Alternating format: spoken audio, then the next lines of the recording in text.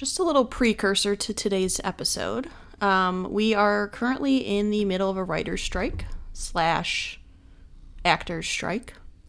And Ghibli does not count as part of it because it's not an American company. But if there's any mentions we make of any movie, different studios, anything like that, some of this has been recorded prior to the writer's strike. And we're both going to do our best not to mention any specific companies by names that may be under the strike. That's all I wanted to say. Enjoy. Previously on Research, Rank, Repeat. We are finally ready for something that has been in the works since before we started this podcast. But yes, so we are doing every single animated movie from Studio Ghibli. I like that you can almost see how this influences so many other things. Like, she is a lot like the Avatar in her, like, spiritual guiding of these of these insects in a way similar to the Avatar guiding spirits. And there's not a lot of negatives. I will say, a lot of children screaming and crying, and I could really do without all that. But that's just, again, a personal thing I have against children. Yeah. In general. I mean, Totoro is also an icon. Yeah. For sure. Body positivity icon. Yeah. Can I just say, can you imagine sitting in the movie theater, you've just finished crying your eyes out, watching what is arguably one of the saddest anime movies, and then all of a sudden it just goes, Totoro.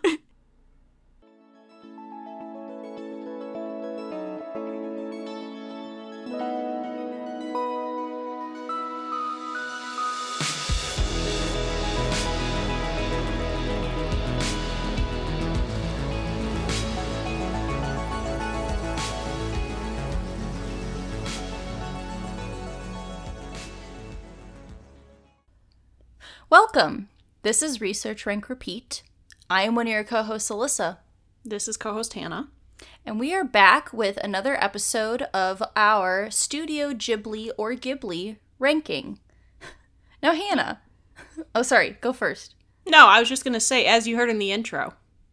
As you heard in the intro. Yeah, so we started doing a previously on for our episodes that are multi-part, so that way you can follow along with wherever we left off. Or if you're like Hannah and I, we recorded the first episode of this grouping almost a year ago. Yeah. Yeah. Yeah.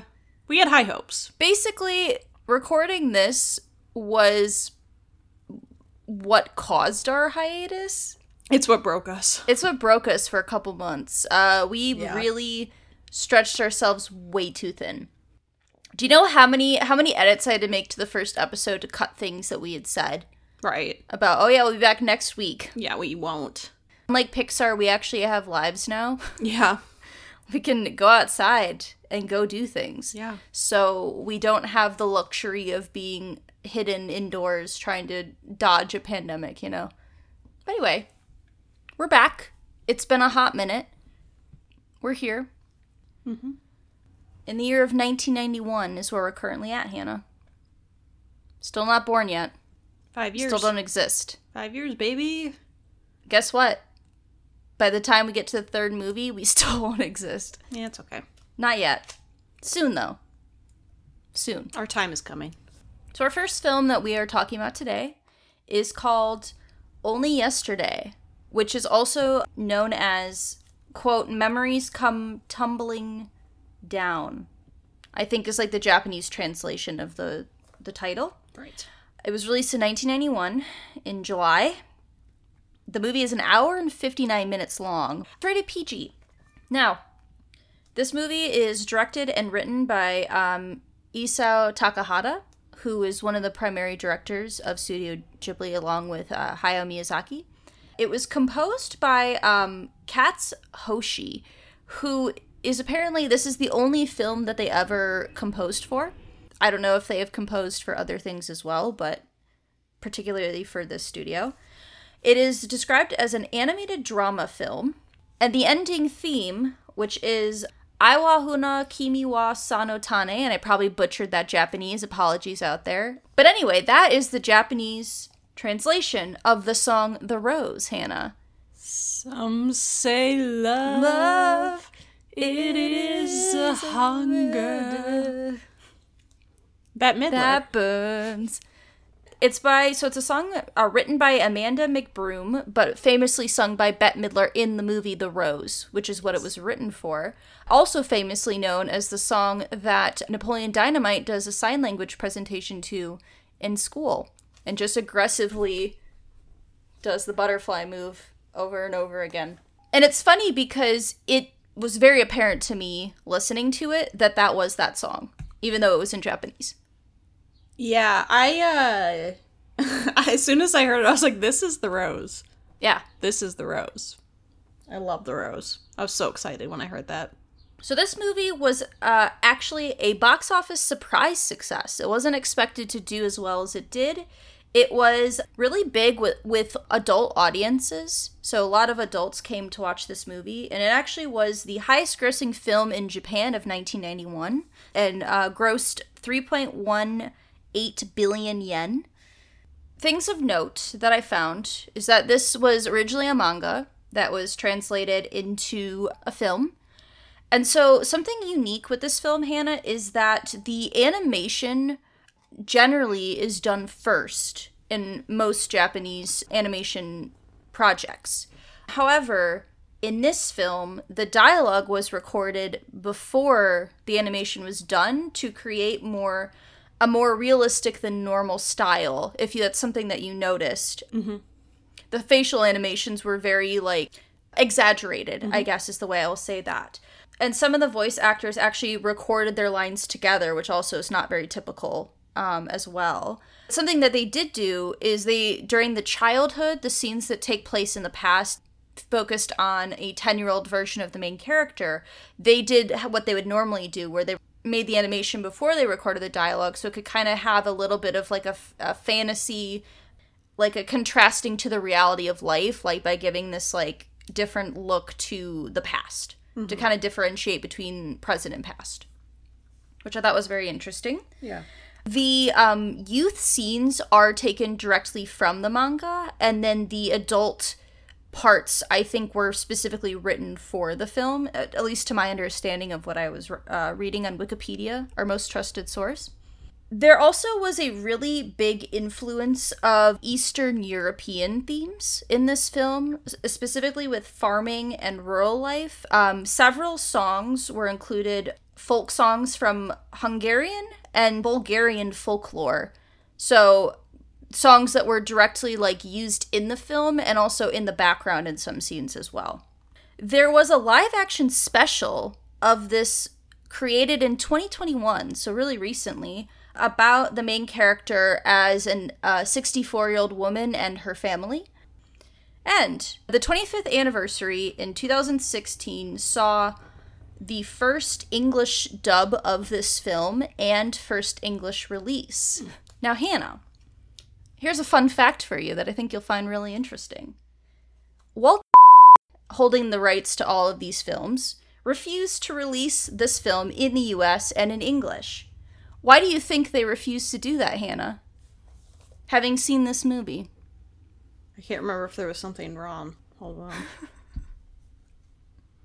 Oh. There wasn't anything wrong. Oh, because they talked about periods?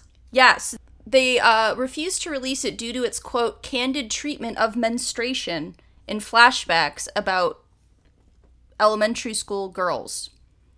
Because we love that. It's not like half the population has a period, so... You had to wait for Turning Red. Yeah.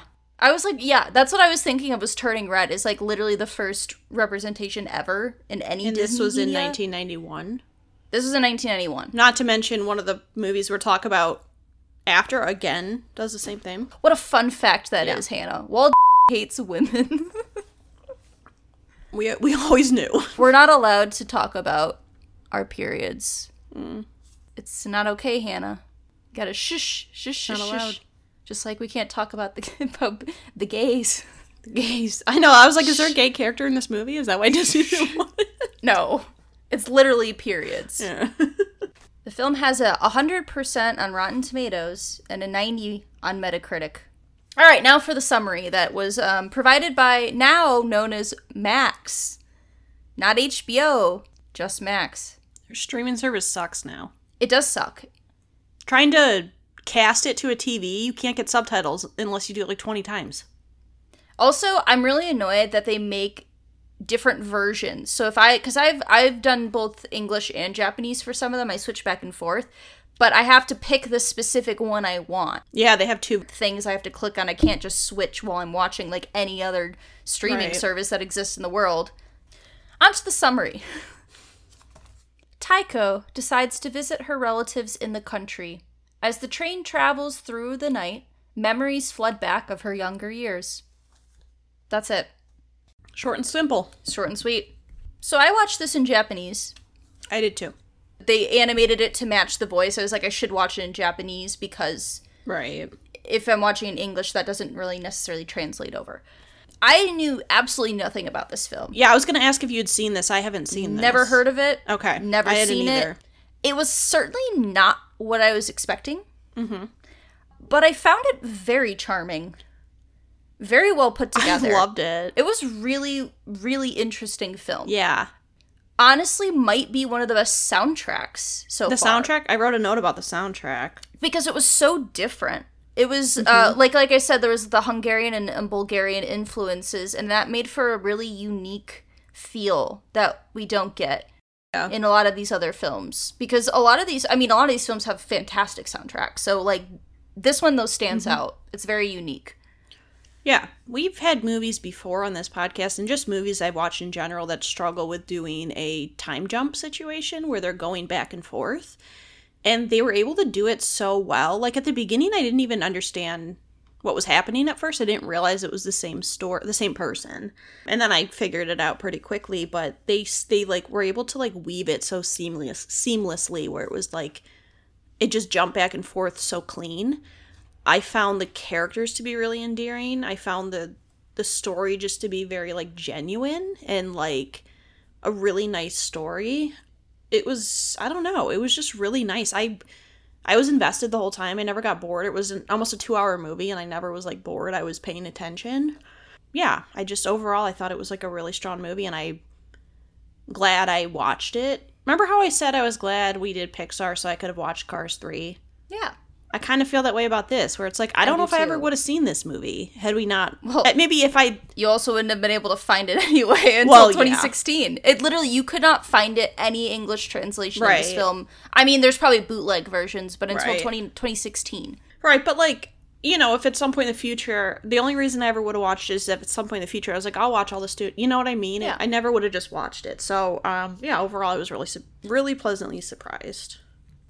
I thought that a lot of the youth scenes felt incredibly impactful in different ways. There's this one scene, and it's actually, it's weirdly my favorite scene, is there's this part where she is, like, creating a fuss about going to dinner with her family, and then they're like, all right, we're gonna leave you, and she, like, freaks out and, like, walks out of the house without her shoes on, and her dad just, like, picks her up and slaps her in the face. And there's this, like, uncomfortable, like, 15 to 20 seconds of just straight silence and just, like, facial expressions, and then, like, this very somber atmosphere.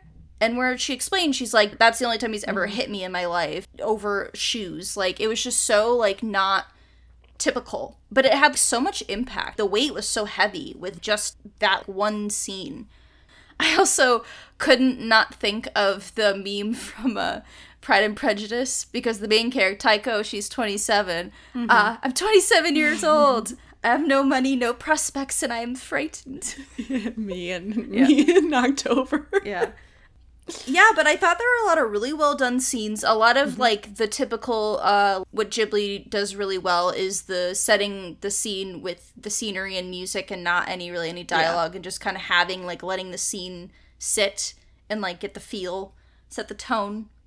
A lot of really interesting camera work, like, that I feel like we hadn't seen in previous films. I will say, I think it's really interesting, and I was kind of pissed off, but Max, again, stupid name, cut off the credits where the movie goes through the credits. So I had to re-click back on the screen because the end of the movie, you have to watch through the credits to see the actual end of the movie. Because I was like, that's a really abrupt ending. Mm-hmm. But then the credits went, and I was like, why did it kick me out of the movie when it's not even done yet? Like, that's stupid. Because it sucks. Yeah, because it sucks. We hate Max. But it does provide us with these films, so we have to say thanks. I guess. Yeah. But yeah, let's talk about the period talk, because apparently thought it was inappropriate to put into children's movies. Yeah. For one, I was like, as soon as I heard it, I was like, this is 1991, that's super cool. I love that they actually did, like, this whole huge segment on it. Yeah. It wasn't just, like, mention of a period and that's it. Right. It was like they actually had, like, a whole, like, section of the childhood segment on this topic. Yeah. And I think it's nice to see. We talked about it with Turning Red, where it's, like, I guess it is, like, representation in a way. It's, like, good to see. But I think it's, like, cool that they were willing to do that. And there's another movie that we're going to talk about that also had it. So I'm like, maybe it's just not as big of a deal in other countries and so taboo. Or Disney just sucks, which we already knew that. Disney just does suck. We knew that. We did know that. But yeah, I mean, I don't know. I thought it was nice to see, and like, I wished growing up we had more stuff on it, because it was such like a hush-hush thing. And even like when you had like health lessons in school, everyone was like embarrassed and like no one talked about it. Yeah, so I think it's cool to see. I really liked that there's a part where there's one of the girls who already has her period. The kids are probably like 11, yeah, like 10, 11, 12, somewhere around there, which is like generally an age where like girls tend to get periods, or people who menstruate get periods. Right. And she was like sitting out at recess because of that. Like her mom called her out, and Taiko, this main character, she is sick, but she's like, I don't want to be associated with you. Mm-hmm. And this other girl is like, you know, like, my mom says it's nothing to be ashamed about. Like, it's just a part of life. And she's like very just like assured and not bothered by people like, you know, the boys being assholes as young boys do. Yeah. But I thought that was really nice that it was presented in a way of like, hey, this is just a thing that happens. Live your life. It sucks. Like, you don't need to be, like, ashamed of that or, like, embarrassed. Because, like, especially, like, when I remember when I was, like, in high school and middle school, like, you had to hide everything. Oh, yeah. You, like hide it. Shoved it up your sleeve. Down your shoes. Yeah. Like, tuck it into your pants. Like, bring a bag with you, like, your pencil bag. You could not even have an exposed product. No. Like, nobody could know about it. If you had to give somebody a product, you'd do it either in the bathroom or, like, it was like a drug deal. Lockers. It was like a drug deal, yeah. Like, if a friend needed a pad or a tampon, you had to, like, shove it to them in the lockers, like, real quick. Like, yeah, like, you're dealing drugs. Yeah. Right. That, like, everyone knew. So it was like, why does it matter? But I know. But it's just, like, made into, like, a very, like, secret. It has to be a secret. Right. You know, I think it's cool to see in a movie in the 90s when, you know, we were going to school in the 2000s and you never... No. Got any of that, so. The amount of movies that I can think of where somebody has a period or it's referenced is generally the only time it's ever referenced is if someone is pregnant or thinks they're pregnant. The only scene I can think of is Superbad when she bleeds on him at the party. Yeah. But that's like meant as like a joke, like. You're right, I forgot about that. Like a gross situation. Yeah. Because I can think of Sister of the Trailing Pants too, when Tibby thinks she's pregnant. She gets her period, yeah. And she gets her period. I think it's just one of those things that people, like, get uncomfortable talking about, so they just, like, don't, you know what I mean? They want to, like, pretend it doesn't exist, but whatever. Right. Guess what? It's, like, half the population. It does exist. Yeah. But, yeah, anyways, so that was nice to see.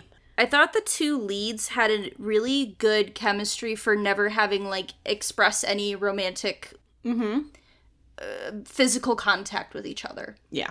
Because they only ever interact without touching. Yeah. No, and usually a lot of their scenes had other people in them, or even if they were, like, a lot of them were in the car, they were driving. Yeah. But I think they had, like, really, like, it felt really natural. Natural. Yeah. It's sometimes movies, it feels, like, really forced, or it just feels like they're, like, over-exaggerating, or some sort of thing, but it felt like how it would naturally be, which was cool. And I liked The ending, I wasn't sure where they were going with it, because at one either. point I thought maybe she was just gonna, like, stay on the train and not come back, and I was like, honestly, I wouldn't mind that ending, because it leaves it, like, ambiguous. But it was also fine that she came back. I didn't have an issue with that, because it wasn't... It didn't feel forced. Yeah, and it didn't feel unexpected, because I hate when movies do that thing where it's like, there's no whatever, and then they just randomly show up. I feel like this one, she was thinking about it, and had been brought up, so... It felt normal, and I don't know, I just really enjoyed this movie. It was really heartwarming. It made me feel good. Yeah. And I teared up a little bit. Yeah. There's a scene where she is, like, really struggling with math. Really failed a test. Like, got, like, a 25%. I've been there. Yeah, and there's this part where her mom and her older sister are talking, and she's like, can you just help her with her homework? And while she's coming down the stairs, she's just like, there's something wrong with her. Like, and didn't mean for her to hear that, but I was just like, I was like, yeah. Like, that's not something you forget. Like, No. you hear something like that, you will remember that forever. Oh, yeah, for sure. And that is, like, so impactful. That, like, made me tear up a little bit, because I was like, oh, no. Yeah, and as an adult, she still can remember Yeah. it so clearly. And, like, that's true, though. That kind of stuff is, like, stuff that sticks with you. Especially if it comes from, like, a parent or someone that you, like, look up to. Yeah. But, yeah, overall, I thought it was really good, and... Yeah, I thought it was very surprising. I wasn't expecting to like it as much as I did. I'm just trying to see if I have any other... Oh, you know what's... This is kind of, like, just a funny thing I wrote down. When the family's eating pineapple for the first time, I'm like, that's, like, me, because I'm always unsure if I like it or not, and I'm, like, taking more bites of it. I did that because they're like, they got it when it wasn't ripe, and then we're just, like, sad about how, like, terrible and they're like, it was. the canned one is better, and I was like, But yeah, I thought that was funny. You ever think maybe you're allergic to pineapple, and that's why you don't like it that much? Yeah, because, a lot of times when I eat it, my tongue gets itchy, and... Yeah, so probably you don't like it, because that's kind of like why I think I don't really like mangoes, because I'm allergic to mango. Yeah, I don't know, I could be. Oops. I don't know. But yeah, I thought it was really, really interesting. Really well done stuff. Mm-hmm. All right, you ready to go into favorites? I'm ready. Okay, favorite character, I went with Taiko. I went with Taiko as well. It's hard not to pick her, because I felt like we got so much development. We got to see her from being a child to an adult. And I just thought she was a really compelling character, too. She was independent, which I liked. It was just nice. Nice to see a character like that. Yeah, because also, we didn't mention, this movie takes place in the 80s. So, like, when she's a child, I think it's 1970 or 60s. 60-something, like late 60s, early 70s. There's, like, parts where she's like, yeah, I work, and, like, most of my friends are single and, like, not married. Really, that's, like, normal now. Like, especially in Tokyo, like, in a big city, that was, like, becoming a normalized thing. It was, like, a shift into that. Yeah. Because I, like, saw her outfit, and I'm like, this looks very 80s. And then when they were like, oh, I was like, I'm on. Spot on. You got it. You got that fashion. I got it. Yeah. But I agree. I think she's really well developed. I think it's really interesting to see her perspective as a child, because you can see her faults or, like, struggles and things that she had difficulties with. And I felt like the flow between past and present was done really interesting in a way that, like, things made sense with why they were placed where they were, I guess. There wasn't a scene from, like, childhood that was just filler. Like, they all were there for a reason, which I love, because I hate when movies just throw in a scene for filler. And it felt like every scene they did had a purpose and was used to add depth to her character. Yeah. Which I liked. I did too. So I already mentioned it, but my favorite scene was the slap scene, just because I thought it was a really impactful scene. I don't know if this is, like, cheating, but I just wrote that, like, my favorite scene was, like, the shifts between childhood to adult. Like, those little moments where it started to shift. I just really liked all of them. I thought they were done really well. I didn't write down a specific line. I don't know if you have one. I had one from... So they're singing this song towards the end of the film, and it's like, if today's no good, you'll have tomorrow. If tomorrow's no good, you'll have the next day. Basically, like, optimistic, like, hey, you could have a shitty day, but then you got tomorrow, and if it also sucks, you got the next day. Like, keep living on. One day it'll not suck, you know? Sometimes it's years. Yeah, sometimes it takes a while, but, like, I liked the optimistic point of view that was taken with that. So, yeah. You know what my favorite line actually was? What? Some say love, but in Japanese. Is a flower. Yeah.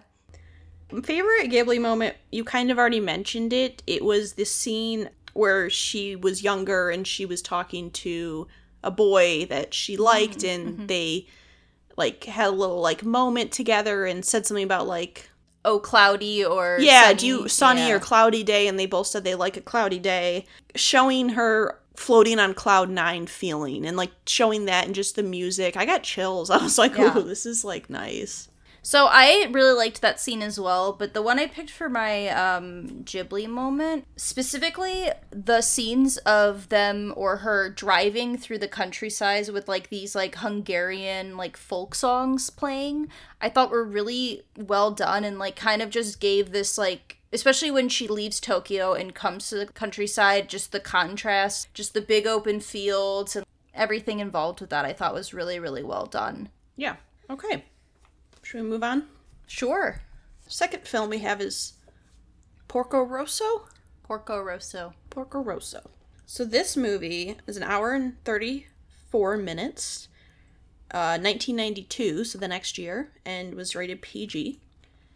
It had a 7.7 out of 10 on IMDb, 95% on Rotten Tomatoes, and a 4 out of 5 on Letterboxd, which I thought was cool to grab a Letterboxd rating. You know, I probably should have done that. I didn't think about that. Well, it came up on Google. I was surprised. Oh, really? Movie was written and directed by Hayao Miyazaki. And it's based on, in English, The Age of the Flying Boat, which is a 3-part 1989 watercolor manga made by Miyazaki. The score is composed by our good old best friend, Joe Hisaishi. So at the box office was $44.6 million. The film was originally planned as a short in-flight film for Japan Airlines, but grew into a feature-length film. And because this was the case, the airline actually had a lot of investment into this film, like money-wise. And it was shown as in-flight film long before it was released in Japan. And because of this, which I did notice when I was watching this, the opening text appears in 10 different languages. Yes. It scrolls across the screen and it's like a bunch of different languages. They did that for the plane. It was like Arabic, French, English, German, Japanese, Korean, maybe Russian? Yeah, there was a lot. Italian? It was a lot. But yeah, I thought that was interesting. So Miyazaki has said that during the time they were producing this movie, there was a lot of conflicts breaking out. There was a war in Yugoslavia and different conflicts that had been going on. And he said because of this, it made the movie a lot more complicated and difficult in terms of, like, the way the movie ended up turning out compared to what they originally were planning on doing with it. Which I can tell having seen it. Yeah. Yes. So the jets that are shown in this movie bear a large resemblance to actual Giselle. Actual jets that were designed in Italy. I should say all this information is from Wikipedia. Of course. So one of the designers of the actual jets is Carlo Ferrarin, whose name is used for Marco's Air Force pilot friend. In the film, that's where that name comes from. Okay. And then the American character of Curtis is said to have been named after Glenn Hammond Curtis, who was an American aviation pioneer and who actually worked with the Wright brothers and created like a aviation company, essentially. And also they said it also loosely was based off of Ronald Reagan because of, like, ambition of Hollywood and, like, all this stuff. Wanting to become the president. Yeah, and wanting to be in Hollywood, etc., etc. Okay, so when this movie came out in 1992, it was the #1 film on the Japanese market. It won a Best Feature-Length Film Award at the 1993 Annecy International Animated Film Festival. And in 2011, Miyazaki said he wanted to make a sequel of this movie set during the Spanish Civil War. But the studio has since indicated that there's no sequel currently planned. So it does not sound like it will be a thing that happens. Also because Miyazaki technically retired and then unretired. Right. To release whatever the new film that's coming out this year is. Yes. Okay, so I have my summary from Max. Set in a mid-war Italy swept by fascism, a bounty hunter with the face of a pig takes on sky pirates terrorizing the Adriatic. Adriatic. I think it was Adriatic. Adriatic. Yeah, I watched this one in English, so they said Asiatic. Okay, I watched it in Japanese, so I could not pick up. I've watched every film so far in Japanese. Yeah, I've been trying to do a mix of a little bit of both just so I can get different reference points. And I'm going to be honest, the English voice of Porco Rosso is Michael Keaton. Yeah. Batman. And the first 5 minutes of this film, I was like, this is wrong. I was like, is this the voice that he's supposed to have? So I went and watched the first 5 minutes of the Japanese, and it is very similar. Like, in terms of, like, cadence and tone, is what it was like. So I was like, all right, cool. I gotta be honest, I didn't really like this film. No. A lot of people really like it. Like, it clearly scores well, and, like, reviews well. But I genuinely had... I had a lot of problems with it, to be completely honest. Yeah, it was really weird because when I was doing the background, I was reading down these reviews, and it's like, most underrated Ghibli. I was like, ooh. I didn't know, when I was first watching it, I didn't know if the English... Because I was watching in Japanese, I didn't know if the English subtitles were, like, putting a spin on the lines, you know? And so I was like, is that right? But it just kept going on. I felt really uncomfortable. My favorite line, quote, "Thank you for trusting a woman." Loved that one. I love the line that said, "Who's that cutie?" "My granddaughter, who's 17. I just, like, I don't know, because a lot of the other films in this studio, I feel like, create a lot of really strong women characters without having to be incredibly heavy-handed, like, oh, I'm a woman, but I'm also a mechanic, and I am amazing, and it's like, it felt so, like, forced in this film. And, like, just, like, really uncomfortable at times. Like, I get it's 1992, things were different. You could have 17-year-old child brides and people wouldn't get, like, outraged. Yeah. You couldn't really do that now.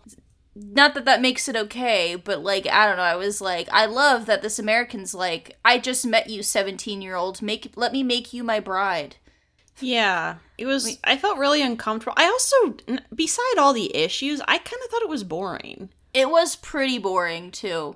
During the middle at one point, I just, like, I couldn't pay attention, and then even, like, the end, I was, like, struggling to pay attention. At one point, I, like, had to go back because I, like, missed, like, 5 minutes. I just wasn't paying attention. I just thought it was kind of boring, and, I don't know if I thought it was that way because I was, like, turned off by the subject matter and, like, by the story, but I think my problem is we've done the pirate thing before. Right. We've done the Sky Pirates. Castle in the Sky. Right. And, like, it felt... And they were all cool characters. We loved those characters. It felt very recycled in a way. And I don't know. I didn't enjoy it that much. Yeah, one of the comments I made about this is this film had too many men. Too much testosterone. Yeah. Also, Porco Rosso is a woman hater, a pig, and a litterer. I wrote, he's a sexist pig. Yeah, throwing his cigarette butts into the water. I was like, thanks. Can we talk about when Curtis was in those rocks? I said, the fuck is Curtis doing to those rocks? He was, like, ledged in between the rock structures, and then he jumped out. Yes, and then he had a power pose. He had a superhero. Yeah, that was kind of funny. I did, honestly, I enjoyed Curtis as a character, the American. Yeah. Also, so in the English dub, he's voiced by Carrie Ells, who's the Dread Pirate Roberts in The Princess Bride. Yeah. And he does a great, like, very southern drawl American. Okay. There's one point he goes like, "Little boy." And I really liked his take on that character. I honestly thought it was fun. Like, he was my favorite part of the film, was that kind of character. Because he was supposed to be, like, he's the American. Right. He's over the top. He's eccentric and, like, falls in love with every woman he meets kind of deal. Yeah.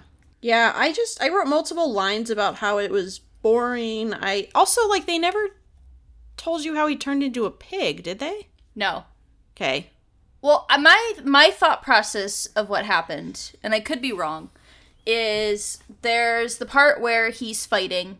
He's in a dogfight, and he's like, I was only looking out for myself. Every single person in my group died, except for me.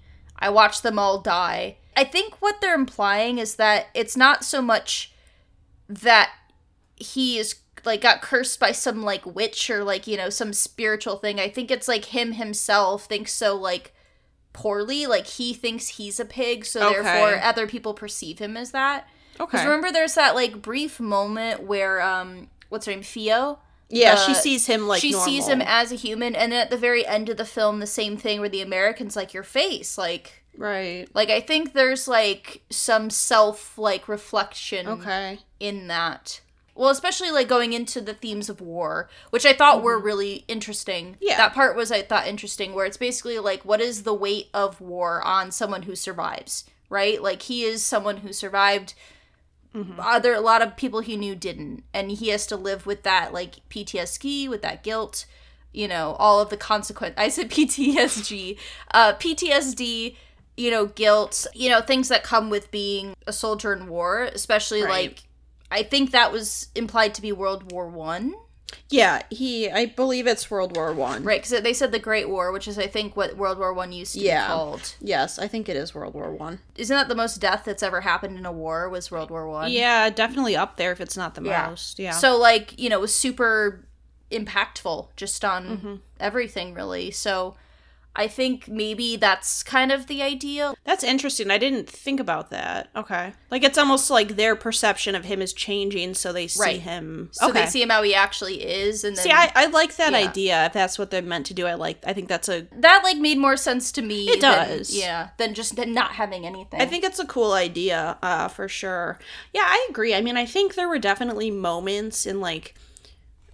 At times I felt, like, emotion, and, like...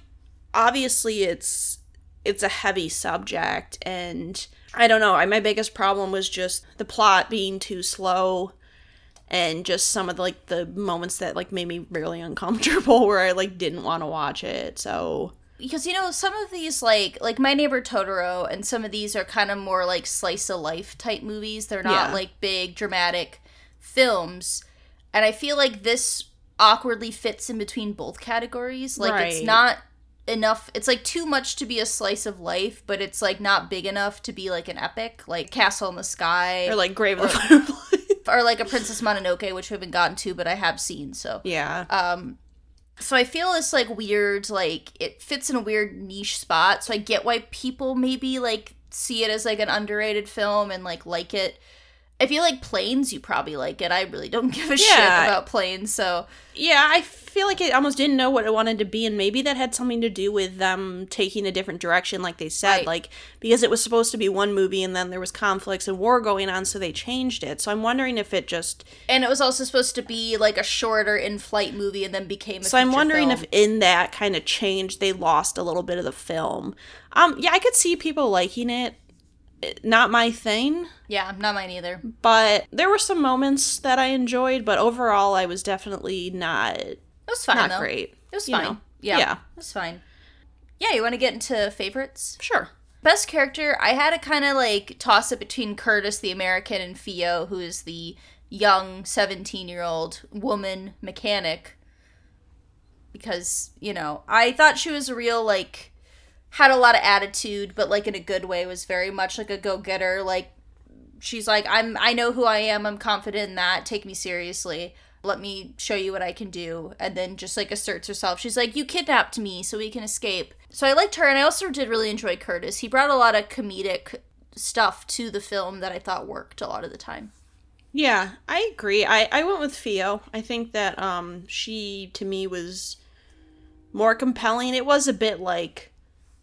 throw in your face, like, she can do anything and stuff like that, but I don't know, I thought her character was definitely interesting, and she was definitely intelligent and knew, like, how to make things work in their favor, which I liked. The scene where they were, like, at the campsite, and she was kind of, you know, taking control of the situation, so I thought she was interesting. Yeah, so I kind of had the same best scene and, like, Ghibli moment. I really did like that scene where he's telling her the story about the dogfight where he then essentially, like, you see him skimming in the clouds and, like, sees, I guess, the representation of, like, the afterlife or, like, a heaven or however people you want to going that. to, Yeah, like, the people he was with, planes, like hundreds of planes, like, probably even thousands of planes, just all these people who died in war. From, like, a ton of countries. From every country, yeah. Like, it's not just from Italy, because he served in, like, essentially it's like he served in the Air Force in Italy during this war and then abandoned it because fascism. Because, as he said, I'm a pig, not a fascist. So, I did like how that scene was done, so I did enjoy that. I think that scene, like, I got the message. I was like, okay, I see what they're going for. Yeah, my favorite scene and, like, Ghibli moment was that as well. I just thought it was sounds weird to say nice, but, like, I thought they did it well. Yeah. And I thought it was, like, the first time in that film where I was like, okay, this feels like a movie I would expect from the studio. Yeah. And then favorite line, just kind of for humor purposes, it was, like, at the beginning, and one of the pirates was like, halt your hostages, and this little girl says, don't worry, we're on the swim team, because they're all jumping into the water. Yeah. Oh my god, yeah. That opening scene was very funny when there's just, like, two girls just, like, hanging out with a guy, like, shooting a machine gun, like... It was entertaining, for sure. Alright. Ready to move to our next one. The next film we're covering in this grouping is called Ocean Waves, or it's also known as Can I Hear the Sea? The reason for that is because the studio didn't ever give it an official English title, so it's been known as two different names, although on most media now it's known as Ocean Waves. So that's what I'm going to refer to it as. So the film was released in 1993. It has a runtime of 1 hour and 13 minutes, which might be our shortest one, and was released as a TV film. So this is the only movie in this grouping that we will cover that is a TV film, and we decided to include it because, one, it's available on Max. It's only available in Japanese, but they generally, in lists of, like, Studio Ghibli films, it is generally included and has been included, like, in, I think, some box sets or something. So we decided to include it in this grouping, as it is a full-length film. So it's described as a coming-of-age romantic drama. It was directed by Tomomi Mochizuki, who was a first-time director to the studio, and this is the first movie that was not directed by either Hayao Miyazaki or Takahata. The idea of this film was an attempt to let a bunch of the younger staff of the studio in their 20s, early 30s to work on a reasonably low-budget film. Unfortunately, it neither stayed below the budget it was supposed to be or took the time. Like, it took way longer than it was supposed to be for the film. And the director, he was 34 when he directed this film, and he said that he developed ulcers from the stress, which, love that. Yeah. So it was animated for Tokuma Shoten and the Nippon Television Network. It is based on a novel of the same name. Basically, they were released in the Animage manga. So it was released in segments in the Animage manga collection and then was serialized into novels, basically, between 1990 and 1992. So this is based on the first novel. And it was written by someone, Himuro. I guess I didn't write down a first or last name. I just wrote Himuro, so Himuro wrote that. Mm-hmm. It has a 89% on Rotten Tomatoes, a 73 out of 100 on Metacritic, and a 6.6 out of 10 on IMDb. So for the summary, Ocean Waves is a poignant and wonderfully detailed story of teenage isolation. One sentence. That's all we get. This did not feel like a Studio Ghibli film. It felt very... And I don't mean this in a bad way. It felt very high school anime. Yeah. Not that I've seen a lot of high school animes by any means, but it just, like, felt very, like, high school love triangle drama. Yeah. Like, soap opera-y, but almost, yes, like, Gossip Girl, like, very teen, like, show drama, stuff that you would see. Like, 90210, like, yeah, and it makes sense. I didn't know it was a bunch of younger people working on it. That does make sense, having heard that. I don't know that I necessarily, like, dislike this movie. I didn't dislike it. I think that within it, there was an interesting story. I think the problem for me is it's a story that we've heard. Yes. My problem, Hannah, is that, so there's the main character's name is Taku, right? Mm-hmm. And he has this friend, Yutaka. That should have been a romance. They had great chemistry. I thought the movie was going to end in a gay, like, friend mate. It's 1993, Hannah. I know. It could be, is it implied? I was like, I want them to be together. I wrote 5 minutes in, he is gay for his friend. Yeah. And then I wrote, I swear these boys are in love with each other. Yes. They're just taking repressed feelings out on one another. Yeah. Yeah, I really thought that would have made a more compelling story, but again, like you said, it's the 90s. I don't generally know how, like, Japan as a country feels about where they're at on a spectrum, like, especially in 1993 when this came out. I don't know what might be a thing where they could not do that, you know, at the time. Yeah. Or, like, wasn't culturally acceptable or socially acceptable at the time. I'm not sure. But either way, that's what I wanted. Yeah. If we can talk about positives.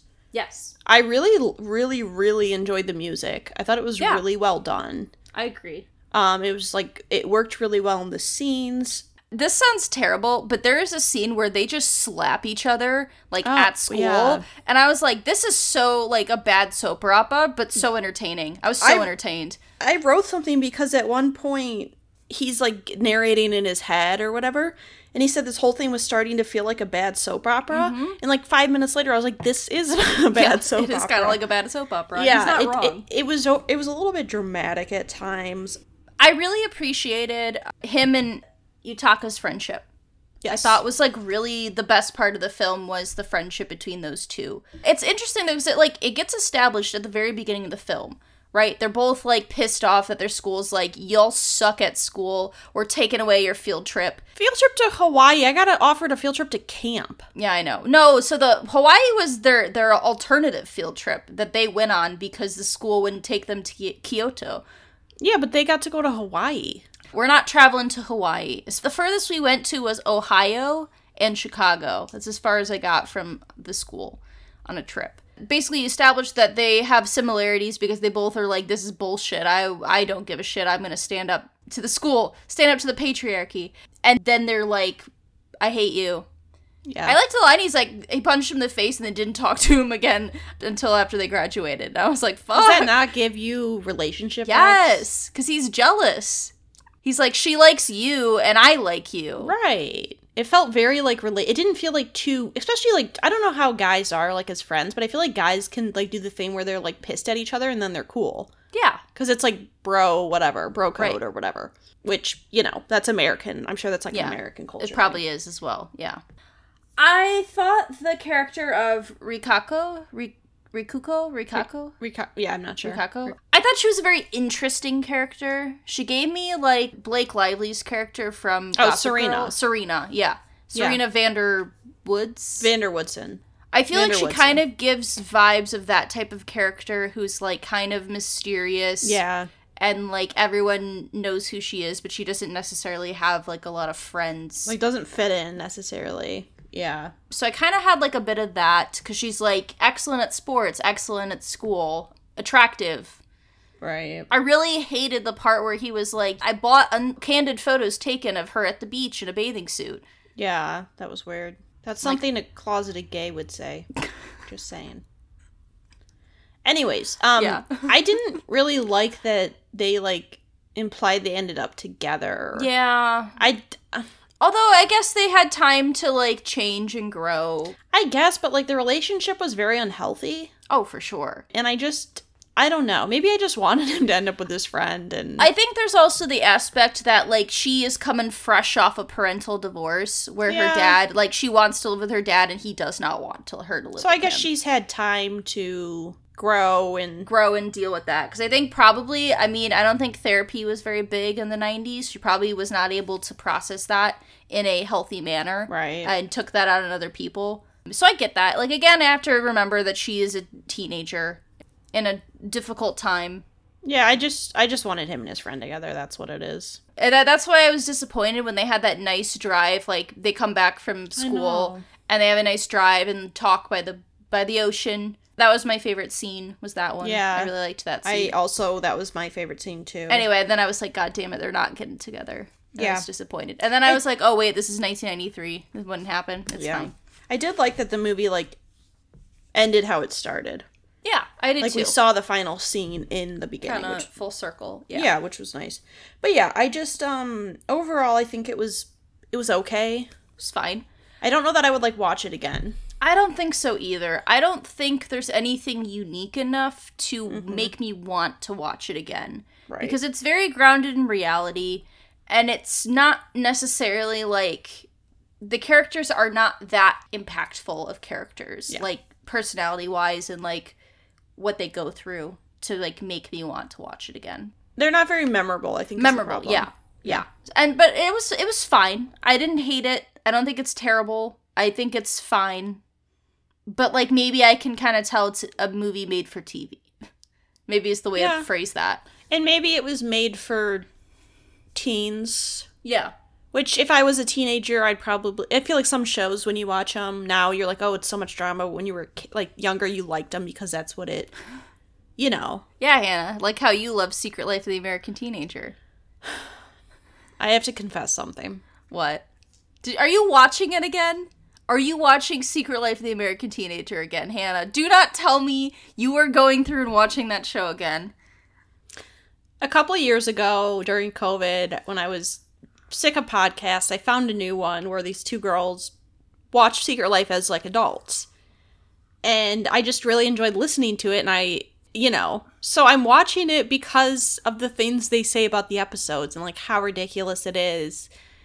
Very slowly. I'm very slowly watching it. I forgot Sean Johnson's on an episode, and Ricky just about to say that I keep seeing that clip on my Instagram Reels of her being like, "You're supposed to take me on a date," and then Ricky does a cartwheel in the hallway with drumsticks in his pockets. Yeah, like that would really happen. But yeah, it's more for the fact that they have such a fun time, like, making fun of it, and I can watch it now as, like, an adult and, like, realize how bad it actually was. That's fair. As long as you're watching it with the frame of reference that it's bad, that's fine. Honestly, I probably won't even finish it. That's fine. I just was watching it as I was listening to the podcast, basically. I understand. Yes. It's not because I like it. Casually watching it again, I'm like, no, Hannah, please. There's better trash. There's better trash. Also, why I'm watching Glee just to finish it finally. That's fine. Which, I mean, yeah. That's a thing of its own. Anyways, but yes. So maybe it was made for teens, and that's kind of the vibe I got, because it's, like, love triangle drama, like, all that stuff. So it was okay. As an adult, I wouldn't sit there and watch it again. Yeah, I agree. I'm on the same page. Yes. Okay. Favorite character... I get confused with their names. Yutaka? Yutaka... That's the friend. Yes. With the glasses? Yes. Yeah, that was my favorite character. He was my favorite. Because I feel like he was pretty... I don't really necessarily feel like he did anything wrong. I mean, he did punch someone in the face, which maybe we should say physical violence is not really But he apologized. Answer. He did apologize. He picked him up from the airport. Yes. But yeah, I feel like the whole movie, he was pretty, like, honest about how he felt and stuff like that. So I liked him as a character. I thought he was interesting and compelling. Yeah. I would agree. I had the same thing. I thought he was interesting. I liked the dynamic of his friendship, and I liked that he was just kind of like, he was just kind of hanging out, you know? He never did anything like, he wasn't involved in any of the crazy stuff. He just kind of, like, was there and was like, hey, this is going on. This is what the deal is. This is what I heard. This is what happened. I'm going to school in Kyoto. Yeah. What's the hot goss? What's everyone up to? What's everyone talking about? Yeah. No, I agree. So, scene I already talked about is the getting picked up from the airport when they talk and then go stand by the ocean. I thought that was both the best scene and the best Ghibli moment. I would agree, too. I had the same thing written down. I did not have a line. Apparently, I was looking stuff up because I was like, I don't have any memorable lines. Apparently, this was in the film, but I have no idea where it came from. Sometimes what you're looking for comes when you're not looking at all. And I don't know where this happened in the film, but it said it was from this film. And I was like, I guess that's a line. I don't really remember that, but okay. I was like, I guess that's a line. I just watched the movie today, so I did too. I also watched it today. I was like, I don't know where it came from. All right, next movie. All right. Ready for our next film. which is Pompoko. Pompoko. Pompoko. Rated PG. Came out in 1994. Had a runtime of 1 hour and 59 minutes. Has a 7.3 out of 10 on IMDb and 86% on Rotten Tomatoes. And it grossed 4.47 billion yen, which is equivalent to around 30 million US dollars. And it was written and directed by Iso Takahata. And it features Tanuki. Tanuki, which are known as Japanese raccoon dogs. Or Tom Nook. If you're a fan of Animal Crossing, Yes. listen to our Animal Crossing episode. We mention him. We do. And it was interesting because I read that the English raccoon is actually like a misused like phrase or not correctly said. Leave it to America to ruin everything. So in Japanese folklore, these are considered to be magical creatures that are capable of shapeshifting into people or other objects. And the phrase Pompoko, which is the title, refers to the sound of raccoons drumming on their bellies, which is fun. So an integral part of the folklore is the raccoons' like scrotums, and they're shown and referred to throughout the film. The English dub refers to them as raccoon pouches. Sure does, Hannah. Raccoon Yeah. pouches. I watched that English dub pouches. this time. I did Yeah. too. In the Japanese, they actually just say scrotum. Or a ball sack, otherwise known as a ball sack. Yes. Yeah, love that. It was the number one Japanese film on the domestic market in the year it came out in 1994, and it was chosen as the Japanese submission for the Academy Award for Best Foreign Language Film. It won the Best Animated Film at the 49th Mancini Film Awards, and it's the first Ghibli film to use CG effects. On the ball sacks? Maybe. Hopefully. In the Monster Parade, various characters from other Ghibli films can actually be seen, including Kiki, Porco Rosso, and Totoro. And the Tama New Town, which is the town in the movie, is actually a real residential development project, the largest one in Japan that started in the 1960s and went on in phases. There was really not much background on this movie that I could find. That's fair. So I kind of just grabbed whatever I could, and I'm going to do a quick summary from HBO Max. Or no, Max. Excuse me, Max. It's got a Just different name Max. now. Max. Summary. How do I say it? Tanuki. Tanuki. The Tanuki, raccoon-like shape-shifting animals, defend their home against construction with a mischievous plan to scare the humans. Let me tell you, when I heard this movie was all about raccoons, I said, sign me up. And then what happened? And then I saw raccoon ball sacks. So, my first note is that I know absolutely nothing about this film. I genuinely don't think I've ever seen a single thing about this film. I've never heard anyone talk about this film. It's one of the only movies from the studio that I'm, for the most part, going in completely blind. Like, some of the stuff I have a very general idea of, maybe like a plot or like I know a little bit about it, but this one I was like, oh, raccoons, fun animal adventure. And then I just kept being like, what? I was kind of surprised the movie was rated PG. It's so horny. Yeah. I really got horny. really distracted by all the raccoon boobs. Like, there's like very sensual raccoon ladies. Part of the plot is that they're not supposed to hook up because they need to work to kill the humans or get them out of their forest. And then they're like, oh no, we all got turned on and had babies, and now we have no food because we couldn't keep it in our pants.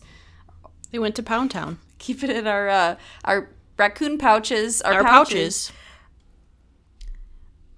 Yeah. It was something. It's something. I will say. Something. I did appreciate like the almost like sarcasm and dry humor Yeah. at times. And I liked how they explained, like, certain things. Like, they talked about how raccoons have dark circles under their eyes. It's because being human was so exhausting to them. So I liked how they explained, like, certain aspects of how actual, like, characteristics of raccoons, how they came to be. Like, the background, like, the folklore of it. They need energy drinks to keep their energy up, because otherwise they can't shapeshift if they don't have the energy to do it. Yeah, and obviously there was this like very real plot of like environmental versus like human development and industrialization and like things being destroyed because things are being built. So I think there was some seriousness to it, and there was like, it was kind of sad. It was just very depressing, but in a boring way. Yeah, you know what? The movie is almost 2 hours, and I watched it in chunks, and I could only watch like 30 minutes at a time. Like, I didn't feel like, I get the plot itself is perfectly fine, but the studio already has movies that have done this better. This like kind of environmentalism. Yes. Like the Naushka of the Valley. Yeah. Even something like Castle in the Sky kind of does that like aspect of like preserving heritage and like, you know, things like that. Yeah. And it was a lot of singing, Hannah, which, you know, I have a hard time with, like, children kind of singing. I wrote a note that it was like warrior cats on crack, because they're, like, killing people. Yeah, it was insane. They use their ball sacks to bomb humans and then die in, like, a suicide situation. They didn't like that. The end felt very much like a Captain Planet PSA, which I thought was fitting for the time frame, because I think Captain Planet was like an early 90s situation, so that kind of felt like the right timeline. Did you notice, Hannah, one of the additional voices of this film was Alison Stoner, which I thought was funny. Jonathan Taylor Thomas. Yeah. JTT. The original. The main raccoon, Tanuki. Yes. So it was very cartoony at times, very like morbid in terms of all the death, and like our entire people are gone. We just keep getting trapped and die or starving to death, and they just gotta be humans. It's kind of depressing, but it's so boring. There's like old people. This old man turns his ball sack into a boat and then like sails away and then dies, I guess. I was like, what is happening, Hannah? Yeah. It was weird. There just was a lot. Like, the dream sequence was like a fever dream. In the line of movies that we've watched, especially in this chunk, this one feels real subpar. Yeah, it's weird because so far I haven't been bored with any of these movies. Yes. I find them really captivating, and this was the first time where I was like, okay, how much longer? I kept checking the time.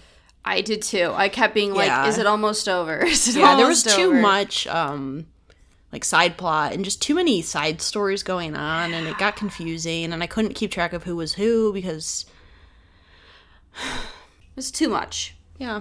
I'm ready to do favorites. Yeah, I just think it was very unfocused, I guess, is how it feels in retrospect. Yeah, it didn't feel like it had much of a like drive or like a like a cohesive story. Yeah. Okay. Yeah, let's get to the favorites. My favorite character was Shokichi?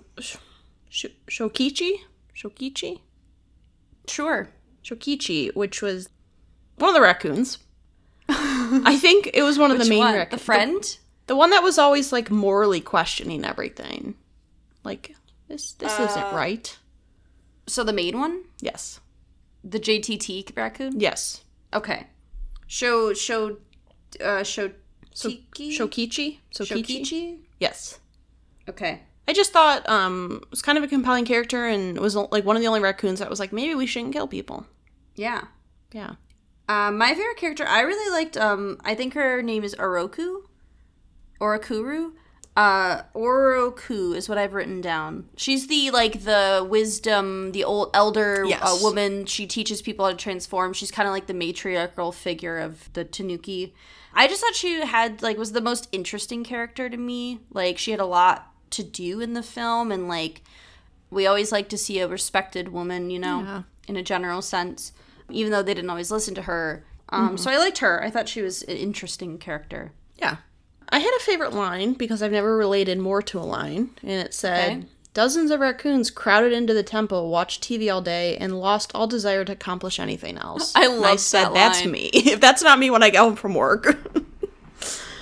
The line that I choose is, quote, "They used their balls as weapons." Because I was like, that sums up the movie. If you got them, Use them.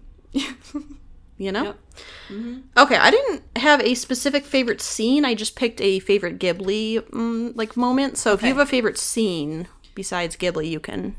While it was a fever dream, I did think the animation of that dream, kind of like where they're creating all these images in that town, that kind of dream sequence, I did think that was well done artistically in terms of like the animation and the feel of that scene. I thought was pretty well done, so I put that as like a favorite scene. Yeah, for Ghibli moment, I did like the parade creepy scene just because I thought it was creative. I thought it was cool to see, and it gave me like a lot of like Tim Burton vibes. It did give a lot of Tim Burton vibes. Like the creepy, like the... Like Beetlejuice almost, Right. like... And so I thought it was cool to see, like, creative in, like, a different way than I've seen with Ghibli before. It was a lot. There was a lot going on, but I just thought it was cool that they just, like, went for it. And I was like, yeah, I respect that. Because it was one of the moments where I was like, oh, I'm intrigued. Yeah. Which didn't happen much. Right. So that was my favorite scene, but my favorite Ghibli moment, this is an incredibly small thing, but there's an image of a leaf, and then they show the leaf being cut by it's bulldozed away, and I thought that, like, artistic way to show, like, deforestation was really interesting and well done. And it's, like, a 5-second scene, but I was like, oh, that's really nice. Like, I really like the way they did that, like, to visualize, like, the leaf and the forest are disappearing, like, as the bulldozers go by, so, in construction and whatnot, so... Yeah, urbanization. It's a cool way to show it. Like, it's a cool way to show a concept, but it also like has an impact. Because I remember seeing that too, and I was like, oh, that's like smart to do. Yeah. Yeah. All right. Ready to move on? All right, Hannah, are you ready to take me home? Yes. Country roads to the place where I belong. Whisper of the Heart as our next film. It was released in 1995. It has a runtime of 111 minutes, which I believe, if I do the math right now, is 1 hour and 51 minutes. Yes. Yes. So it's rated G, and it is an animated romantic drama film. So the title Whisper of the Heart was actually created by Studio Ghibli. The original title is Hepburn Mimi no Suma Aseba. And then it translation into English is If You Listen Carefully. So that was originally a manga created in 1989 by Aoi Hiragi, I think. Again, I'm so sorry. We cannot speak Japanese, and we're doing our best here. And so the screenplay was written by Miyazaki. And this movie was actually directed by Yoshifumi Kondo.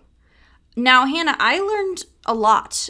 So Yoshifumi Kondo is his first time directing a full-length feature film. He had previously been an art director on many of the Studio Ghibli films, and he was planned to be the successor of, like, he was going to succeed Miyazaki and Takahata. Like, that was what they planned, and they wanted that. But unfortunately, he died of an aneurysm in 1998, so 3 years after this film came out. And so, unfortunately, was not able to become a successor. But he, like, was really well liked. People really, like, clearly saw potential in him. But unfortunately, this, I believe, is the only film that he directed for the studio, which is sad. I had no idea that this was a thing that had happened, so I'm sorry. It sucks. The composer of this film is Yuji Nomi, and so I think what I looked most into is why, Hannah, the opening credits of this movie feature prominently the song Country Roads, Take Me Home. Originally sung by John Denver. However, the opening version used in this film is an English version, and I honestly, Hannah, had to go and look because I was planning to watch the Japanese version, and I thought I accidentally clicked English when I heard Olivia Newton-John singing Country Roads, but it turns out they purposely put it into their film. R.I.P. And so the Japanese version, the characters are translating it into Japanese. That's part of the plot of the film, which is why it was included. I believe that's also a part of the manga as well. So the Japanese translation was actually created and translated by one of the producer's daughters. of the film, and Miyazaki did some of the supporting lyrics. And so the English dub of this film was recorded in 2003, but it actually wasn't released until 2006. And the reason, Hannah, if you can believe it, if it surprises you, licensing disputes over the song Country Roads. They couldn't get the licensing for 3 years. So they couldn't release it in English. And it's mainly because it's a major plot point, so they couldn't release it because they can't not have it in the film. So they were like, all right, we'll hold on to it until it's available. There is a location. This film is loosely, or it's set in a real life location, which is near Tokyo. And there is a scene in the movie that takes place kind of near the top of a hill that is a spot in Tokyo where there are a couple shops exist. And so fans of this film will go to those shops and like meet up on like certain, I think, like anniversaries of the film. It was the highest grossing film in Japan of 1995. It has a 94% on Rotten Tomatoes. It has a Metacritic of 75 out of 100 and has been included in the top 50 and 25 best animated film lists of several compilations. It is a 7.8 out of 10 in IMDb. It also made 1.85 billion yen, $34.9 million in US dollars. There was a live action version of this film that was released in October of 2022. Also, just because I found this to be interesting, are you aware of the lo-fi girl? Lo-fi beats to study to and to relax to. So the original image of that playlist was actually a shot of the main character, Shizuki, studying at her desk. Yeah. And it was copyrighted, so they changed it to a generic-looking girl, but a similar type of look. But she was the original lo-fi girl. That's cool. I love lo-fi girl. Which, if you're familiar with that, which I was, and I was like, oh, yeah, I used to study that music all the time. I did too. It's quality. If you ever need study music, it's great. Would recommend it. But anyway, so now I have a summary of the film by Max. It started thundering here a little bit, so I can't hear. I think it'll be okay. Yeah. Mainly I see the lightning. I think it'll be okay, but oh, that's some big lightning. Challenged by Seiji, a boy set on following his dreams, bookworm Shizuko decides to embark on a quest to find her own true talent, excuse me. Hannah, when I started to listen to this film, and we've kind of talked about it, I genuinely was shocked when I heard Country Roads. Yeah. The John Denver classic, Take Me Home, Country Roads. I thought I was accidentally listening to the English version. And then I was like, oh, no, this is like a plot point of this film. And then I was like, I'm in. You give me John Denver and I'm in. I said they're obsessed with Country Roads, and it's a move I respect. Yeah. I had seen the part of the movie where she sings the Japanese version of Country Roads, like in the workshop with the guy, Seiji's like grandfather and his friends. I had seen that before years ago, and I probably was watching like a Studio Ghibli like a video essay or something, but I genuinely had forgotten that I'd seen that, and then I was like, oh, I've seen this before, and I'd forgotten that Country Roads was in a film, and I was like, well, this is great. Yeah. I think this is a very interesting film. There are a lot of things I really like about it. I like this idea of trying to find your passion and following dreams and like daydreaming, like that drive, like young ambition, like that drive to like do something that makes you feel like you're impacting your life or impacting the world in some way. But then I got really confused at the very end of the film when he was like, marry me. And she was like, yeah. And I'm like, they're teenagers. Like, she's in middle school. Yeah, which I think middle school is a little bit older in Japan than it is here. I wrote, if a man came up to me when I was in middle school and asked if I could have seen myself getting married to him, I would have died. Apparently the English dub and the sub, like the subtitled version of the Japanese version, have different, like, and like conversations. Like apparently it goes like it's the same thing, but it's like phrased differently. So I watched it in English. I can't remember what the difference is between the two, but I like was reading something about that and I didn't write it down because there's too many words and I was like, I don't have space for this. But I like, there were a lot of things I really liked. Her, like, writing her book, like, the kind of fantasy dream sequences I thought were really, really interesting and really well done. When they went into, like, her writing and it was, like, you could visualize it. Yeah, those were really cool. And I also liked that this kind of was, like, a teenage love story. Because we kind of got that, Ocean Waves is kind of like a romance film. Yeah, I think that Ghibli does a really good job of doing, like, young, like, love and romance really well, where it's, like, endearing and sweet, and there's this sort of, like, innocence to it. Yeah. And I liked how, like, he wasn't, like, the only thing in her life. Like, I liked how she wanted to become a writer, and she wanted to write because she wanted to figure out who she was, and she was, like, she was motivated by him. Right. She wanted to prove herself. Right. And so I liked how it wasn't like, oh, I want this guy to like me, so I'm going to become a great writer. It was like, no, I'm motivated by seeing him doing something he's passionate about, and, like, I want that too. But, I mean, there were some interesting things, like when her parents were like, yeah, go do what you want, and it doesn't matter if you go to school. I'm like, okay. They were like, sure. They're not, like, clearly not happy, but they're like, sure. If this is what you need to do it.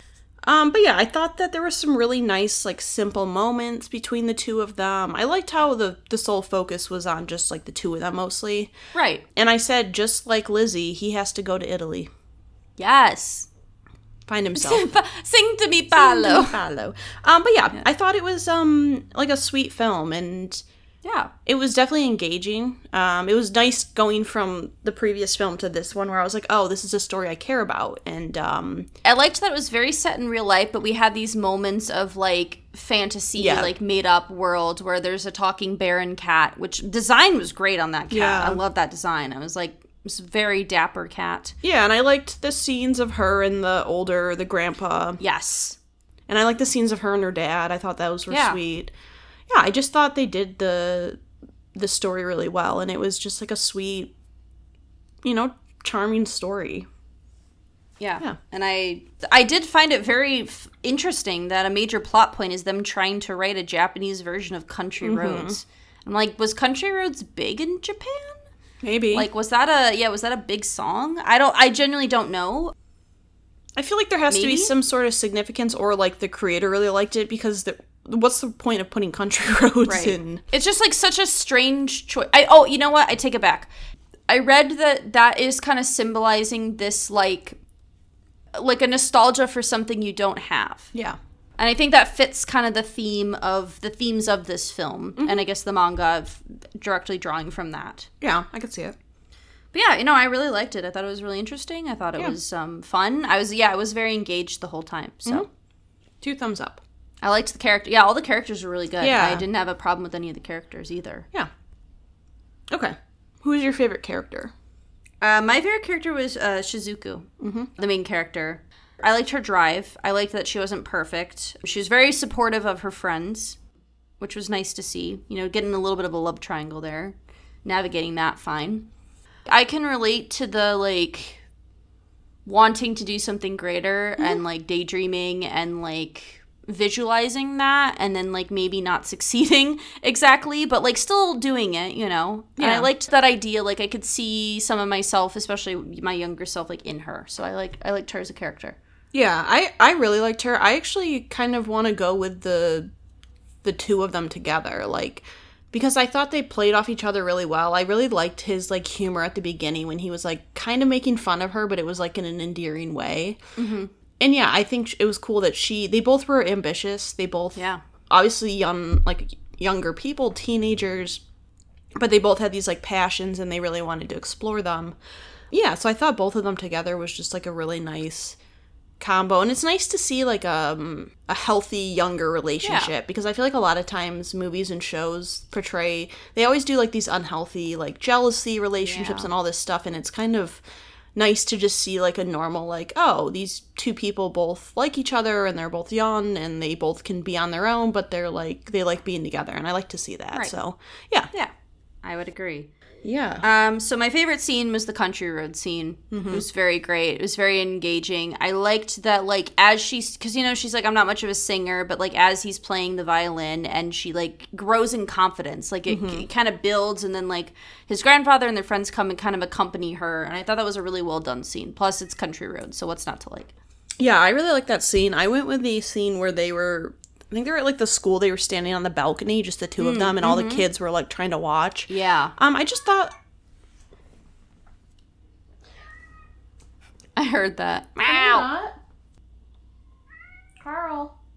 I just liked the scene. I thought it was like pretty sweet, and it was so simple, but I liked the music. The music was really good with the scene and the animation, and I just liked that it was just the two of them, but all these people were trying to like see. Right. But yeah, I did like the country roads scene as well. Yeah. Would agree. So my favorite line, it's like a very short, but I feel like impactful line for this film, and it's, I believe it's Shizuku who says it, that's wanting is not enough. Essentially, like, you can want something, but you can't get it unless you're willing to put in the work and, like, get there, find a way to get there. And I thought that was, like, a very realistic take, especially for a teenager to have, and, like, to discover through this, journey of trying to write a book. I did not write a line down. Okay. There wasn't any, like, particular line. Like, there were scenes that I really liked, but there wasn't one that, like, stood out to me, so I just didn't write one down. But my favorite Ghibli moment was the scenes with her book, like, coming to life. Yeah. The music and the animation and the just the style they did was really cool. And it was really cool to see, like, something you're trying to envision in your head, like, actually laid out for you. Yeah. So, yeah, I really like those moments. I agree. I also put the dream sequence of, like, the visualness of, like, visually being able to tell the story. Like, I feel like it was more vibrant than the rest of the animation, so it, like, really stood out. Yeah. Also, because when I was a teenager, I also was writing a story, and I'd, like, write during school and, like, scraps of paper and, like, write, and, it was terrible. But, I was writing it, and it was a hobby of mine for a long time, so I can relate to that, being able to, like, visually see, like, your scenes. Yeah. It's nice. Yeah. All right. Okay. You ready for the final movie? Of the set, If it's sure the final am. movie. If my phone wasn't going off with notifications. Are you Final ready movie for of the set. next movie? Yes, it may be the final. Just in case. Yeah. Princess Mononoke? Princess Mononoke. Mononoke. Rated PG-13. Released in 1997, and it was 2 hours and 13 minutes. Had an 8.3 out of 10 on IMDb, a 93% on Rotten Tomatoes, and box office of $194.3 million.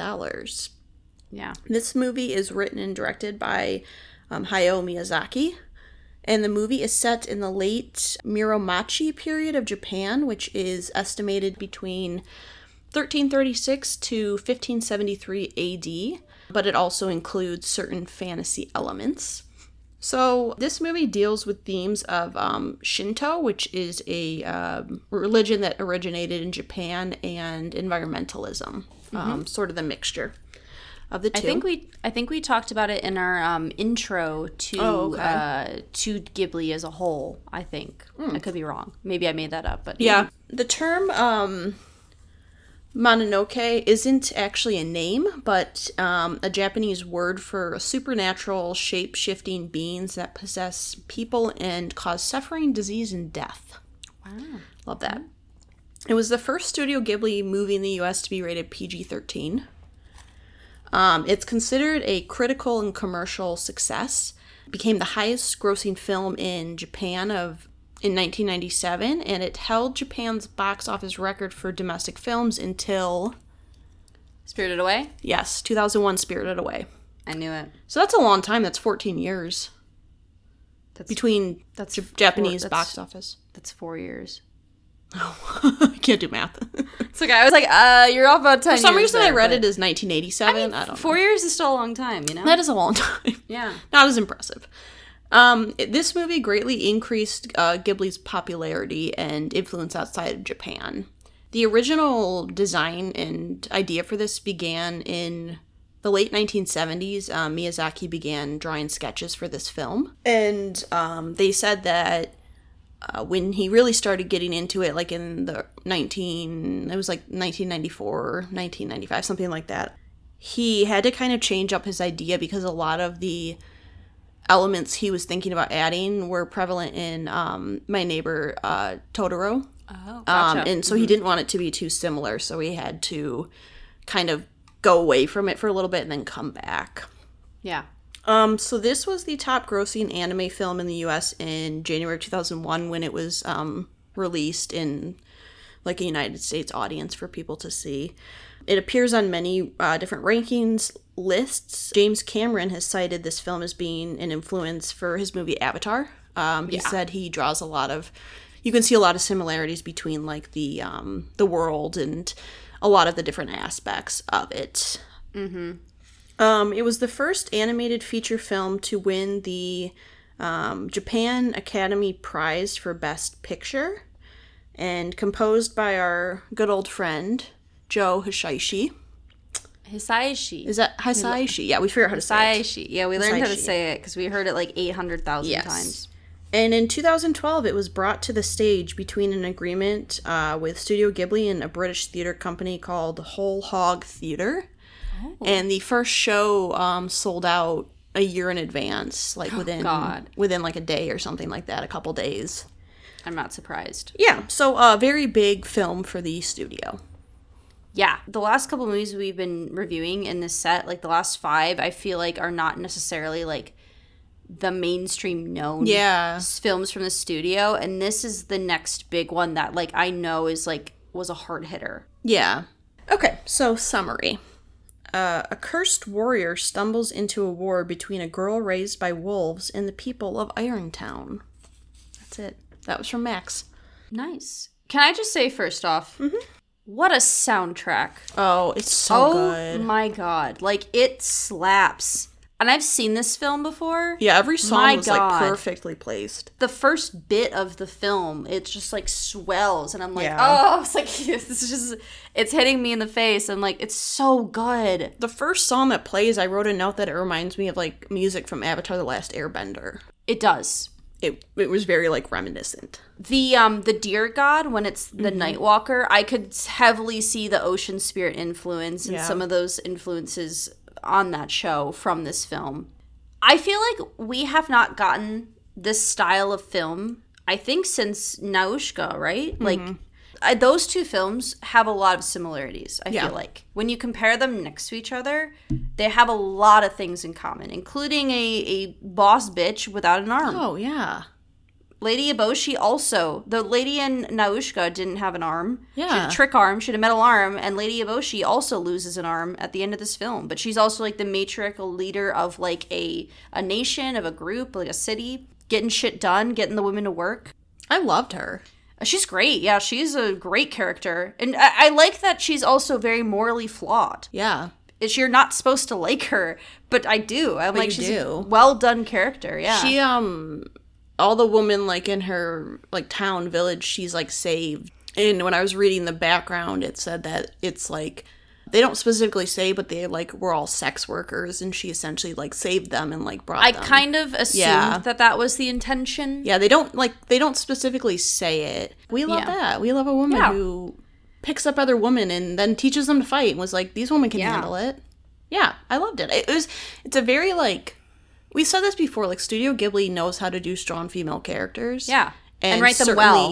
Yeah, and certainly, like, this movie, I could feel it, because there's, you know, 2 main characters, and then there's also, like, a bunch of side characters who are just like, we got this, we don't need men. Yeah. I'm like, I love that. Yeah. Yeah. It was a bit disturbing. It's incredibly gory. Yeah. Hannah, it's funny, so when I was, like, thinking about what I remember about this film, we rented it from the library. First time I saw it, I think when I was in high school. And the main thing I remember from the very, like, beginning of the film is I have a very distinct memory of watching, his name is Ashitaka, yes, I think, the main character. Yes. He pulls a bow back, his arm goes Hulk mode, and he just shoots a guy's arm off. Yeah, and then his head. To a tree, and then his head, and I was just like, I remember being aghast. I was like, what? It's violent. It's gory. It's very Game of Thrones. Yeah, it's very Game of Thrones. With, like, the wolves. It's very disturbing at times. Like, the boars are so gross. Yeah. Like, they look nasty. And the spaghetti-looking motherfucker the spaghetti. Yeah, the spaghetti virus. I hated that. And I wrote down, there's a point later where he also draws a bow and he's, like, shoots a guy's head off. And I was just like, step away from the Rodas boy. They'll chop your head clean off. Yeah. It's like, my God. Yeah, I you know what, I like this movie a lot. I think it's one of those movies where it makes, like a good point, but it doesn't like hit you over the head with it. Yeah. I felt like the Pompoko like really like hit you over the head with it. Yeah. And I felt like this movie did a good job of it. Did it in such like a nice way where you didn't feel like it was too much. It's interesting compared to Pompoko because, like, that movie is under 2 hours, and I kept being like, is it almost over? When is it going to end? But this movie, like, it's over 2 hours, and I feel like at no point was I like, how much is left When of is the it gonna film? end? Like, when is it going to end? Like, it feels like it's the right length. Yeah, it flowed really nicely, and Yeah. I thought the side plots worked really well. Like, they all cohesively, like, flowed together really well, and, it was just, it's nice. It's nice to see movies where, like, there's, like, this romantic interest, but then, like, in the end, they don't end up together. Yeah. I like that. Yeah. Yeah, because there's, like, this assumption that anytime two characters get introduced as romantic interests, they're going to end up together. It's kind of nice to, like, be like, oh, I'm going to go do my thing, and we'll, like, see each other. Yeah. And I'm like, yeah, that's nice because that's realistic. I also like that because she's, like, essentially raised by wolves, like, when she's, like, moving and, like, fighting, they animate her to be incredibly feral. Yeah. And I was like, I like that, like, representation that, like, even the animation movements of her are kind of different than the other humans, you know? I think she almost, like, because at one point she says, like, I'm a wolf. Like, she believes it so much that she acts that way, and, Yeah.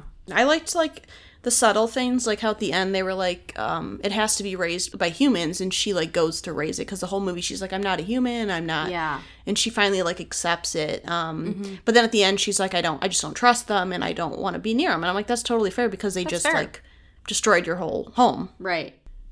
They ended it well, like, where it didn't have to be super wrapped up, but it left things open. Yeah, I was going to say it was Yeah. open-ended and non-finite, which I think was nice. Mm-hmm. I will say, I just want to make another comparison to Avatar because I feel like this is the movie that I can see the most inspiration from, at least for the original show. Much like the water spirit, the ocean spirit, the head gets chopped off the deer god as the fish, the koi pond, the fish gets slashed and dies. So then everything turns to shit. Like, the moon goes away and, like, everything starts dying. But once they revitalize the fish and or return the head, everything goes back to a sense of normalcy, but it's not exactly the same as it was. It's a little bit different, but the cycle of life goes on in the same way. Yeah. It's like the princess gives her life to the fish, so it's like a new spirit. Yeah. I just think it was nice. It didn't feel like a long movie, and I thought the plot was really well done, and the characters were all pretty strong. Another note I have is I really love the costuming of the characters. I think are really unique, really, like, stand out, like, especially the differentiating between these different groups. I feel like they did a really good job to, like, create these, like, distinct looks. But also, I really like the designs of all the spirits as well. Like, they also feel very distinct and very, like a standout. I liked, like, the art direction of this film. I thought was really well done. For both the people and the spirits. Yeah. Maybe not so much the boars. Yeah. Could have done without the crusty eyes, but, you know, it's fine. I agree, because it's nice, because sometimes in movies when there's so many different sides, you can't keep track of who's who, and I felt like it was really easy to keep track of who everyone was because of the costumes and, like, the design. Yeah, I don't know if there's anything else to say. Just a lot of good. I don't have really much negative to say. Everything's pretty positive, so. Yeah. Yeah. Okay. Favorite character was Lady Eboshi. I loved her. I put both Lady Eboshi and Ashitaka. I bid both of them. I double dipped. I was like, I can't pick between them. I like them both a lot. Yeah. I was so pissed when he stabbed Lady Eboshi. I was like, how dare you? Yeah. I was mad. It's fine. Did you like where the wolf head, just the head, flew and just chomped her arm off for one last revenge? Which I'm like, you know what? Fair. She killed a deer god. Yeah. She loses an arm. You don't want to root for her, but you also do. It's like, I can understand her point of view. Where she's coming right? from. She is in charge of this community, this village, town, whatever you want to call it. She's like, wants to support them. And the way to do that is to, you know, make guns. Yeah. Fight enemy groups like the samurai. They have to have lumber. They have to tear down part of the forest to do that. And she's just trying to provide a better life for people. Because there's the group of people who I don't exactly remember what disease or ailment they had, but that were people in bandages, and she was providing them with jobs so that they could have purpose in life. And I can't remember exactly what it was. I think I remember reading that it's supposed to be leprosy. Leprosy? Okay. Yeah, so they don't exactly say it, but it's supposed to be leprosy. And like putting the women to work, and like she is very like cares for her people. Yeah. But, is also like willing to do what needs to be done to keep them safe. I would rather you not destroy the environment, but I understand. I do think it's hard, though, like, you're in charge and you're responsible for these people. And so it's like sometimes you have to make these decisions that maybe you wouldn't make in other circumstances, because it's more than just like you. It's like you're trying to protect everyone. Mm-hmm. And I think at the end she does get a little bit of like an arc, because she's like, oh, like I didn't know the forest could grow such beautiful things or whatever. So I think she at the end can realize and understand. Yeah. And she's like, we'll rebuild something better than what we had. And I'm like, I'm optimistic, Yeah. So I think it was nice to see, and definitely a compelling character for sure.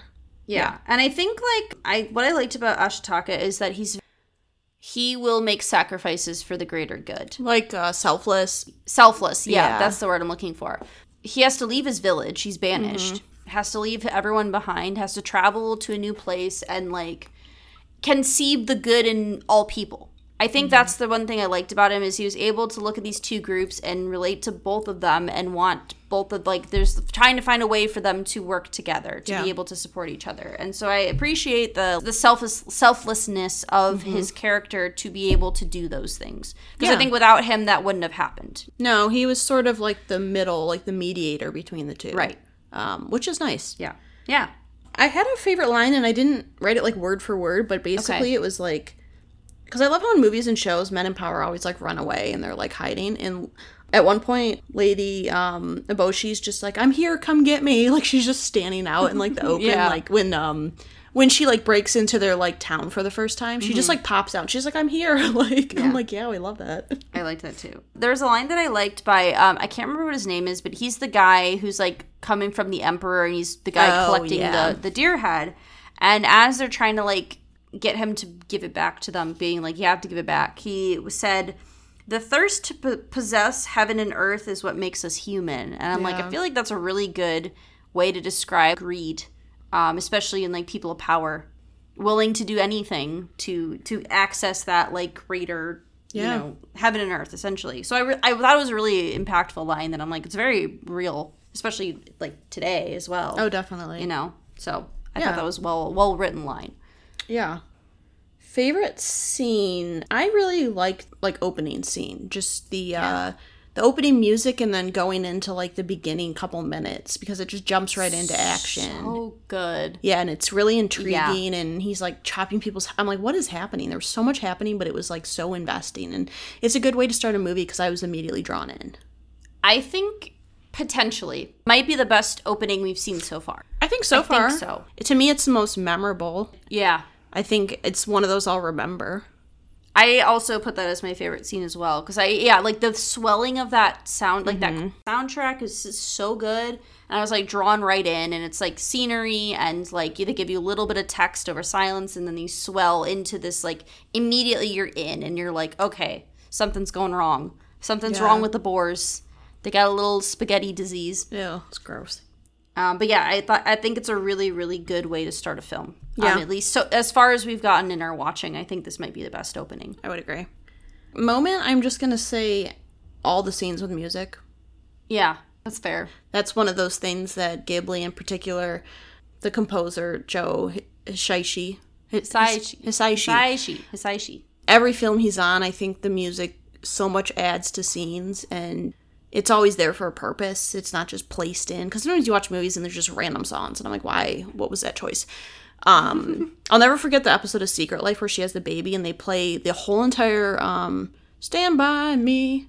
Oh, God. As all the characters filter in and out. I'm like, what is happening? But yeah, so I just thought it was any moment where the music played, it came in perfectly. And I thought it really added. So I'm actually going to do the opposite of what you did.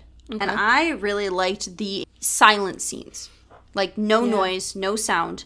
Especially, like, specifically, these were usually with the deer god, where, like, the deer god walks across water, does, essentially either gives life or takes it away.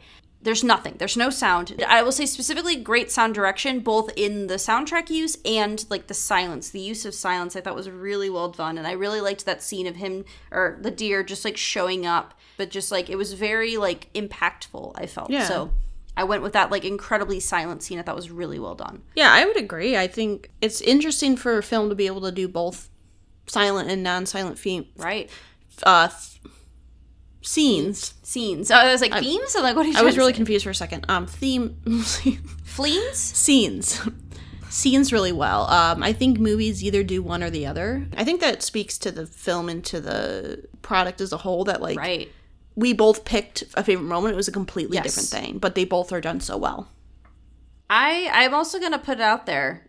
I think potentially, probably, maybe tied with Castle in the Sky for my favorite soundtrack of a film. Yeah, it's got a really good soundtrack. It's close, because Castle in the Sky has a really, really well done sound. Like score, movie score is really well done. So far, I think it's pretty close to the top, like my favorite soundtrack.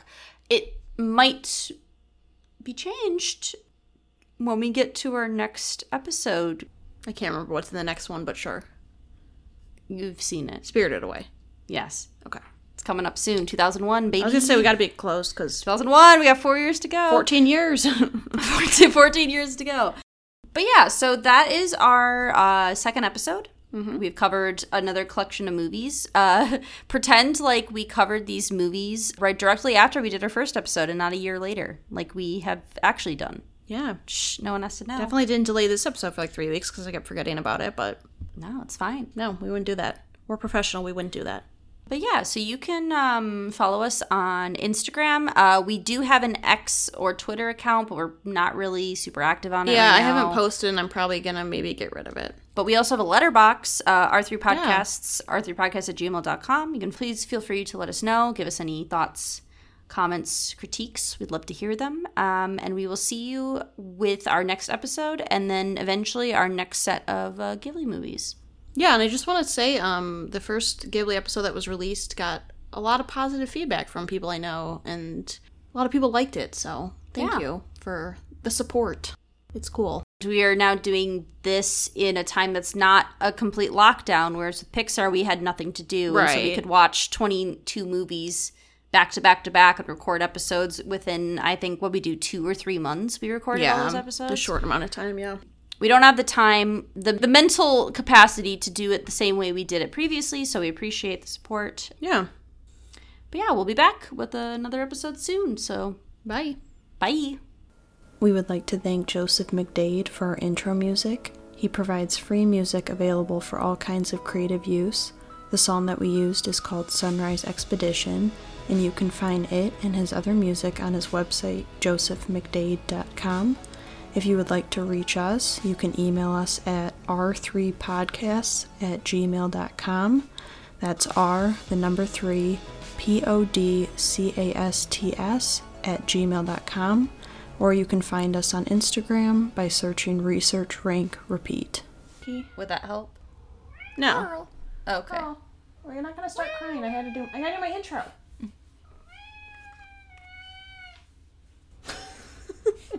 Stop. Are you done? It's never done. Carl? Maybe you should do yours first. All day. Hit me All up. day, every day. All you need. I'm slurping it down. Slurp, slurp. Uh-huh. Slurp, slurp, motherfucker. Okay. Okay. That's out of the way. I have sweat dripping down my foot. It's disgusting.